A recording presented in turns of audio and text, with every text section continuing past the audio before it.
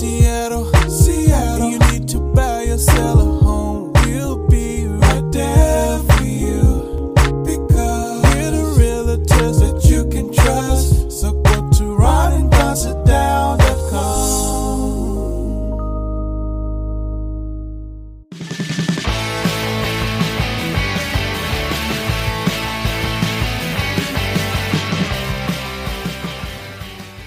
Hey you guys, are you ready for the best show in the Pacific Northwest? Here's my dad to his boyfriend and friend.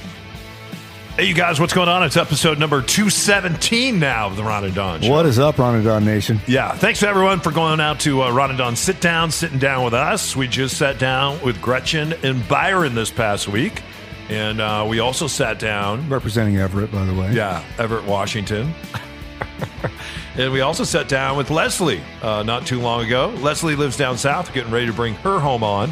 It all started with sending out a playbook, and then we all sat down, and then we went and visited the property. Yeah, you can get the Ron and Don playbook now free of charge with an immediate download right off of ronandonsitdown.com. Click on the little blog thing up top, choose the playbook you want, and it'll just send it to you instantaneously. Yeah, we got properties coming on down south in Normandy Park, right here in Queen Anne, over in Ballard, up towards Everett, and over on the east side too. So, and don't forget, if you're looking to buy, we're talking to someone in the UK right now, right? And his name is Ollie and his wife, and they're thinking about buying here, finding a home that they can maybe add an ADU or a daydo to. And I know a lot about that because I've added those currently the house that I'm sitting in right now, and I'm building one in the backyard. So if you have questions about ADUs, daydus, some people call them dadus, detached accessory dwelling units, an ADU, an attached dwelling unit, just reach out. And you can find us at ronandonsitdown.com, and we can sit down and come up with a strategy together. Coming up on this show, a little different today. We did something really cool the other day that I really appreciate about Windermere. And Windermere, of course, is now in 10 states. There's over 7,000 agents. And Windermere actually started right here in the neighborhood of Windermere. That's crazy. Here in Seattle. Yeah. So anyway, this is the thing that I loved. We kind of had our annual kickoff, and they did two things that I want to kind of do with Ron here on the radio. One is they had Russell Wilson's brother come and speak. His name is Harrison. And they also had Russell Wilson's brain coach come and speak. So we're going to talk a little bit about a couple things that we learned there. And then they had the economist come on. Our company has its own economist. And he talked to, and I don't think we have time to go over all 10 things, but he talked about 10 things that we should all be thinking about as we head into 2021 and 2022 when it comes to real estate, when it comes to the economy, when it comes to COVID, and where all this is heading. So we're going to share a couple of those things with you a little bit later. And also, it seems like the CDC said this week, hey, it's time for kids to go back to school. But a lot of teachers unions, like we saw over in Bellevue, there was a big pushback. But it does seem like some younger kids now are getting ready to go back. So let's pivot, start here. Windermere, the big kickoff. There's over 6,000 people online. And I tell you, I had never heard Harrison Wilson speak before. He is a wonderful speaker. In fact, they should have left him on for the hour if they could have. He was really amazing. I was very energized by him. And he talked a lot about this business that he's created with his brother. And they have gone out and they have hired people that are brain coaches. And we actually heard from one of the brain coaches. Harrison brought him on. And this particular brain coach not only works with Russell and the Seahawks, but he works with the University of Alabama, University of Florida. And they talked about, and he talked about, really training people, whether you're going to be a great athlete or whether you're going to be a great seller at Windermere, whatever it's going to be, about coming to a place in life where no matter how high you get or low you get, no matter high or low the moment, to try to be able to keep your brain in neutral, right? Tell us about what you learned the other day listening to Harrison, listening to Brain Coach, and also about trying to keep your brain in neutral, because this is one of the reasons why you and I have gone to cognitive therapy to see if we can stay in the moment and if we can keep our brain in neutral, because there have been so many highs and so many lows in our broadcast career, right? Can I make a confession here on the Ron and Don Show, but don't share this with our boss? All right. I logged into the Zoom Yeah. and made sure that everybody saw that I was there. Yeah. Then I had to run across the street to meet a drywall guy who was putting a bid in on my condo that was flooded over Christmas. Yeah. And so I missed the first guest speaker. Then I met with the drywall guy. I ran back across the street, came into the meeting, and then made a bunch of comments and stuff so it looked like I was there the whole time. Okay. And so I missed this part. You did. Okay. But I understand the concept. Don't tell anybody. I So won't tell you. don't let anybody know Nobody will ever find that out. I had to run across. And I'm sure people do this with Zoom a lot where they'll put up like a still picture of themselves. Yeah. And then you run across, you got to do something else and you come back. So I did that. Sorry, not sorry. I need to get my condo repaired. But this concept of staying in neutral is actually really hard. This has been a very rough month for me mentally of being displaced out of my home. All my stuff is in storage. I sort of have a very limited wardrobe right now. So I'm wearing the same outfits all the time and just washing them. I have seen that shirt a number of times this week. And so I just pick it up, fold it when I go to Ron will bed. be wearing on the Ron Does Sit Down Zoom call today. Oh, interesting. Yeah, because I don't have any Puma shirt. I don't have any clothes. Yeah. So yeah, it's been very difficult to not obsess about the past, not obsess about the future. You know, and I've had people when they see I sent out the video in the newsletter of the flood that I went through. You know, people like get up in arms and, oh, you better sue these people and sue the city. And it's like, dude, I do not have, that is not being in neutral. If I'm gonna live in the worst possible moment before Christmas, like that does not get me anywhere. Yeah. Like I do not want to be in litigation with the city of Seattle Utilities Department for the next 5 years over the fact that my condo flooded. And then also in the future of like, oh my God, who's going to fix this? And how do I get that repaired? And when do I get my settlement check from the insurance company? And who's going to help me? Like, so it's been hard for me to remain in neutral because I'm constantly living in the past of like, how did this happen? I thought I had that fixed. That really sucked. What got damaged? You know, going through all of those things and how am I going to get living in the future? How am I going to get this fixed? And when is it going to happen? And when can I move back? And when's my life going to be back to normal again? This is very disruptive. And so I've been, I kind of fell off the train tracks there for a couple weeks, which I'm trying to be kind to myself. That's one of the things that I don't know if they brought it up, but that I've been trying to embrace is like give myself a little bit of grace and going, okay, you get a pass. It's okay that you fell off the train tracks for a little bit. And then the second thing is just to like find a practice. And I read this with Seth Godin this week. Define what your practice is going to be, repeat it over and over, and eventually it's going to pull you out of the rut. And so I had given up most of the elements of my practice. And so I'm just re-embracing that. Even if it's just, my thing is I need to do mindfulness in the morning, some sort of like yoga or walking or some sort of physical movement, a little bit of journaling and some reading that's not about the news. That's my practice. And if I do that, my day is a lot better to set an intention, be grateful for something and do this. It only take like, if I'm bare minimum, I can get it done in 45 minutes, you know, meditate for 10 minutes, do 15 minutes of yoga, write down one page of a journal and read a couple pages of a book. Like I can get it done and it just makes my world better. So that's been my thing to stay in the moment. Like got to get that in. And if I can get it in first thing in the morning, it's night and day. And the last one is write down what I eat. If I write down what I eat, I can keep on track. If I don't, next thing you know, I'm knee deep into something I shouldn't be eating. The reason why the practice is so important, and even there was some research out this week that talked about being grateful for more than 5 things, maybe 20 things, or writing those things out in the morning when you're journaling, or in the evening, maybe when and I write at all different times during the day, and I have journals and I write online and I keep notes. And when I'm driving, I had things.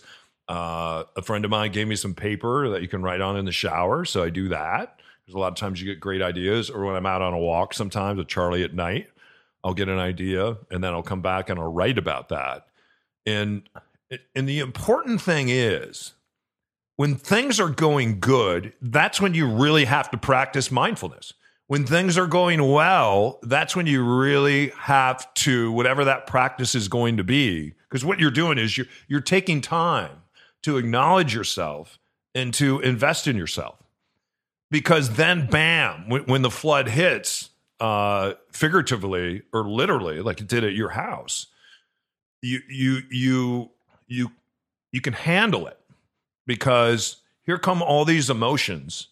And because you have sat with yourself and you have prepared for this time, making sure that the highs aren't too high and the lows aren't too low. Russell Wilson talked about this when he threw that pick in the Super Bowl. When he went back in the locker room, the first thing that he said to his brother when he saw his brother is, you know what? He goes, I'm the perfect person to have this happen to. When he threw that pick in Arizona.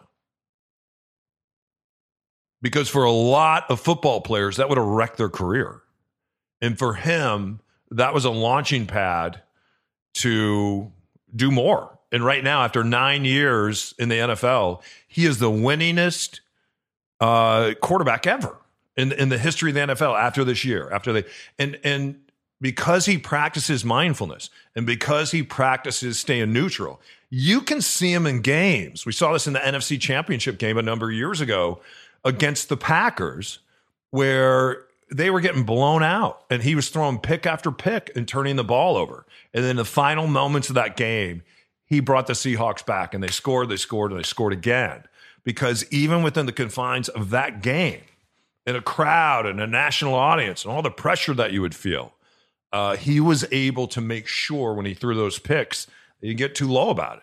He was able to stay neutral in the course of that game and bring his team back. And I think that's why for all of us, it is so important to just take some time during the day to acknowledge yourself, to invest in yourself, to read a little bit, to write a little bit. So when those moments happen, and I was talking with my therapist about this week, about being mindful and about being neutral. And when you practice this during the good times, when the crap hits the fan, because it doesn't mean it doesn't mean that the crap's not going to hit the fan. It's going to. It's still gonna. But the difference is you're going to be able to handle it much better, and not spiral out of control. And if you draw a line in times where you've been very stressed, or something has happened, or an important person has died, whatever that is, and you were able to handle that, I bet you were doing things in your life where you were taking care of yourself. And in the moments where these things happen, because they happen to all of us, and you spiral out of control and you get stuck in those mind loops, I can always draw a line right back and go, you know what? I haven't been doing my work. I haven't been investing in me. I need to continue to do my work and invest in me. The other thing I took away from it that I just thought of, even though I missed the guest speaker, is that Russell Wilson and his brother, they put their money where their mouth is. Sometimes, we don't hesitate to spend $300 a month on food and beverage, or we'll buy a new pair of headphones or whatever. And yet if we wanted to hire an expert, or do a class on mental training, or get a massage, or talk to your therapist. I had recently changed insurance, and you and I were talking, and you're like, how can you not afford to go to a therapy? And so, but it's like, well, my copay changed. And it's like, is there better money that I spent? Like, is it better for me to go to buy a coffee at Starbucks every day for $5, or to spend that money on therapy?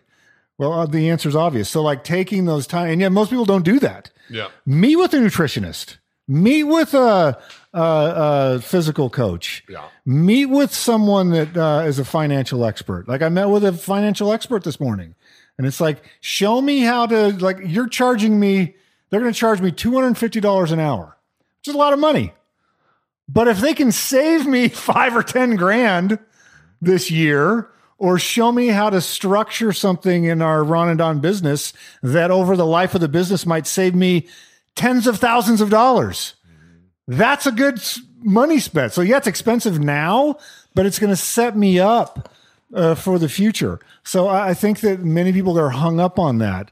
Like, go meet with an expert, invest in yourself, invest in, like, if you struggle with your weight, invest in it, spend money on it, get an expert to show you what to do. And the dividends will be self-evident quickly. Yeah, it's good. If you're looking for a great public speaker, Harrison Wilson is awesome, you guys. Really, really good. It's great from across the street. So check him out. We come back. We heard from one of the world's best economists. Windermere hired him, and he talked about real estate. He talked about the economy. He talked about jobs, talked about housing and where all this is going. We'll tell you what we learned on the other side of this. Life comes at you fast. If it's time to downsize, upsize, or right-size your home, it all starts with a Ron and Don sit-down. Hi, I'm Kim Webb. Hi, I'm Kendall Webb. I'm actually from Colorado. We had always hoped that someday we would be able to move here. And when COVID hit, he was able to request to work remotely permanently. We found a house that we absolutely fell in love with. And so what that created was a situation, well, shoot, we're not prepared to sell the house in Duval, but we're going to have to do that quick. We did the Ron and Don sit down. Ron stepped right in, sent us all the comp information. Don sent us a list of all the things that we needed to begin to consider. Don, he was all over my property, helping me get the landscaping pulled together, making sure that it was going to show well. We ended up placing it on the market where we felt we would be happy if we got that number. And as it turned out, on offer review day, we had 5 offers that were well over our expectations. We were absolutely ecstatic. The sale price was $55K over ask, and that just blew us away. They negotiated the absolute best price we could have gotten for that home. We are so grateful and so happy and so pleased. When you're ready to sit down and strategize about your real estate journey, schedule your time with the guys at ronanddonsitdown.com. Sign up for the Nation News at ronandonradio.com. All right, you guys, welcome back to Ron and Don Show, episode 217. And you just heard from one of our great clients there. Don't forget, if you want to do what they did and get a Ron and Don playbook, whether you're a buyer or seller, and whether you're doing something this month, this year, next year, go to ronanddonsitdown.com, right? Yeah, you can get the playbook free of charge. All you got to do is click on that blog link at the very top, choose your playbook, enter your info, and you'll get it instantly. Yeah. All right, let's talk about The Economist. Did you at least hear I was there for The Economist. The Economist? And you've interviewed him before. Tell me what you learned from Windermere's Economist. He's the first thing I learned is if you have a British accent, you just sound smarter.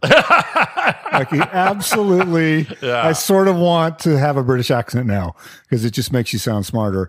There's a lot of stuff that I learned. The one that jumps out to me that I think is going to be super interesting is his idea that, or not his idea, but his reporting that look for a lot of hotels to possibly get converted into living spaces, into condominiums or apartment buildings. So I started thinking about that. And, as I drove through downtown Seattle of going, like how it would be interesting to take a luxury hotel, let's say, and have that be like, I've stayed at like Sorrento, for instance, which I don't think they would do it, but there's some rooms in there where it's like, I've stayed in before where it's like, if this was a residence, like if you put a kitchen in this room or in this suite, like this would be a pretty cool place to live. So thinking about, he says that's on the horizon, that's on the table, that some of these big hotel chains and also smaller chain, like the boutique style chains, are hurting right now. And so they might have to spin off some properties and have them be converted into residential housing. So that I found very interesting. I also found basically him saying that the cost of money of loans is still going to be relatively low for the short term, and that we're going to see housing prices continue to rise this year. And so a lot of people like to be doom spreaders, to be like, oh, everything's going to hell and COVID, this, that, and the other. For a city like Seattle, we really have two universe is happening at the same time. If you are in tech, remote worker, white collar worker, you are in a completely different situation than people that were service workers, more blue collar, that have been severely impacted by COVID. And so I think paying attention to both worlds, like I want to have my foot in both worlds of being of assistance to people that have been on one side of the coin and maybe want to upsize or move into a different house. And also hopefully being of assistance to people that might be buying their first home because money is so cheap. Yeah. What about what we saw in San Francisco where rents have gone down? I have a friend who was living in Tacoma. She just moved to Seattle because of some of the rental deals that you can get. What do you think is going to happen with rentals? Some people have thought, well, maybe some of these new buildings that are going up that were supposed to be office space, maybe those will be condos. But he talked about the fact the way that these buildings are built and with the infrastructure, it would be cost prohibitive if these buildings are already built to convert those. You could convert a hotel or a motel. It'd be very difficult to convert an office building. So he tabled that. But what was kind of your thoughts on, because he addressed in San Francisco, a lot of people bought homes in Sacramento, but people that have lived in the Bay, you and I have lived in the Bay and Sacramento are two completely different lifestyles. If you're a Bay person, you're a Bay person. I see the people in the Bay going back, and I also see people here in Seattle going back. We had this one condo on Queen Anne. It's the longest we had a property on market. It's on over 100 days. Last year, nobody was looking at it, and we kind of knew that. Then we hit the holidays. Then we hit the first of the year, and all of a sudden that door started open. Bam, bam, bam. Next thing you know, 30 groups had gone through, and someone's inspecting it right now, and they're purchasing this condo. The condo is 1,000 feet from the Space Needle, and a lot of those condos weren't moving. It seems like there is interest, once again, at least down in the core of Seattle.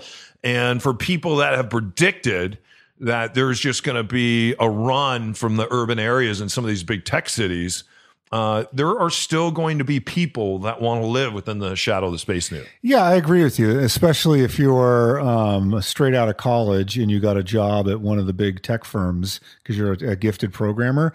You want to live in downtown. Like that's your deal. Especially the one thing that I found interesting, and we've had a few clients at Windermere. Like I had one client that was from India, and you live in a high rise.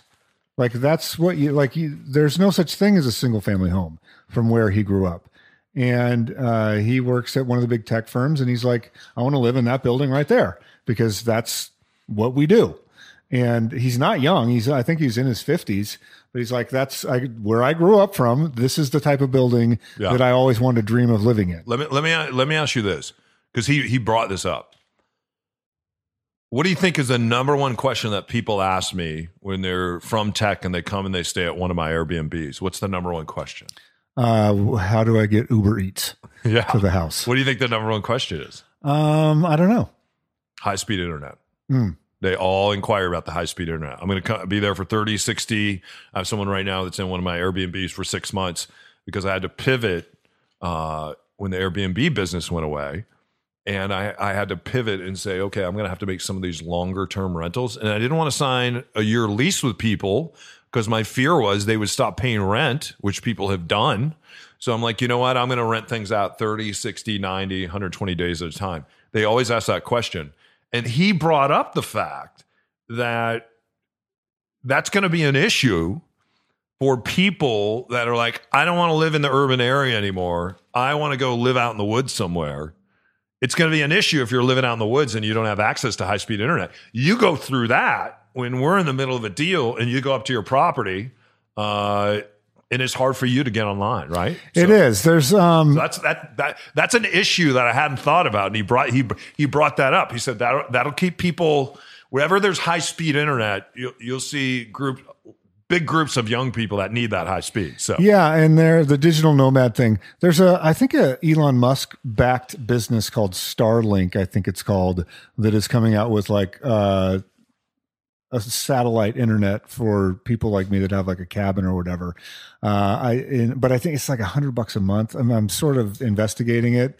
I know it's being a cheapskate, but like it would be amazing. It's not though, because everything's $100 a month, and at the end of the day, you're just like, wow. I signed up for Hulu the other day because I wanted to get a sporting event that then got canceled, and I didn't get to watch the sporting event. That's $72 a month for Hulu. $72. $72. What kind of Hulu do you have? I don't know. That's what I got charged. I look at the charge, and they charged me $72. And of course, they always give you the first month free, thinking you're not going to be paying attention. Well, you got the wrong and then plan. on the second month, you just get whacked. And then it's a lot of work to go out there and cancel these plans, right? I got the Hulu. I spend most of my time every day now just trying to cancel things that I accidentally signed up for.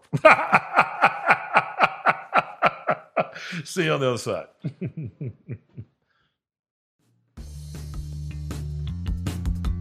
Please hit subscribe. Please write a review. Don't forget to sign up for the Ron and Don newsletter at ronanddonsitdown.com.